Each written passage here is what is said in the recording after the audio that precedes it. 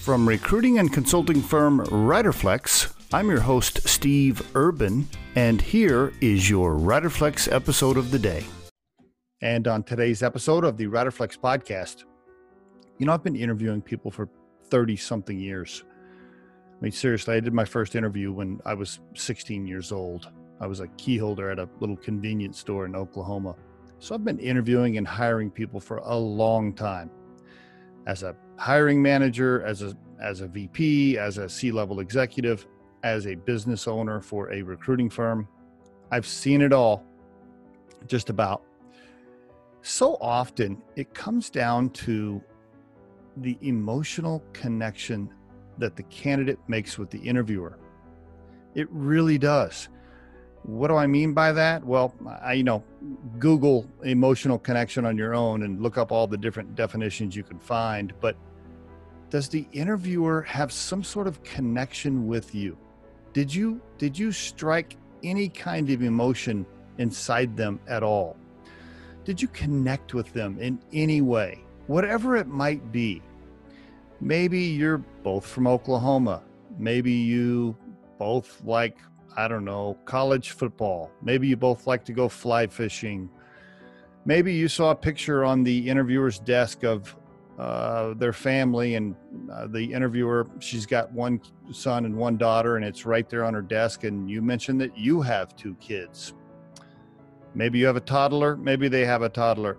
Who knows? Whatever that emotional connection is, maybe you love the hot weather, and maybe it was hot that day when you went for the interview. I don't know. But so often, the person that's conducting the interview, they're looking for some sort of connection about you as a human being. Yes, skill set, resume, can you do the job? I'm just set all that aside for a minute. Okay, put that all aside. Let's just assume you're qualified for the job. Let's assume you match, your resume matched the job description. Put all that aside for just a second. If the interviewer has 5 or 6 people that match on paper, who are they going to hire? They're going to hire the person that they connect with. They're going to hire the person that matches the company atmosphere and culture and style the best. And so anything you can do to connect with the person, look for it. Whether you check their LinkedIn profile ahead of time, maybe you can find them on Facebook. Check their office right away. Anything in the office that can give you a clue as to what they might like to do outside of work. Any conversation you can have with the interviewer other than the job will help you make an emotional connection with them. It really is key.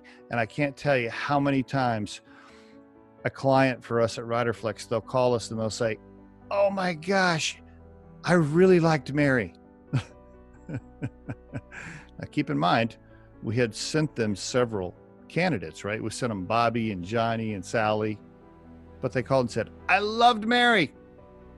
Meanwhile, all the other candidates were just as qualified as Mary.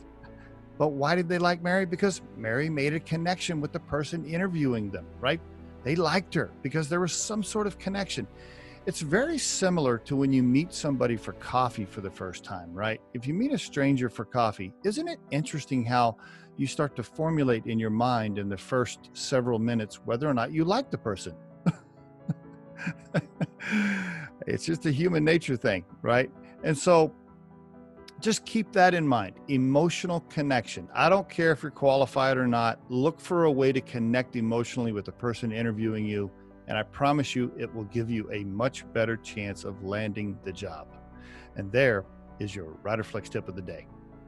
The Riderflex podcast features entrepreneurs, business executives, and the stories behind how they got there, as well as daily tips on career advice and job interviews. Our show can be heard just about anywhere these days, but you can visit riderflex.com and click on the podcast page to hear all the previous episodes and learn more about the recruiting and consulting services we provide.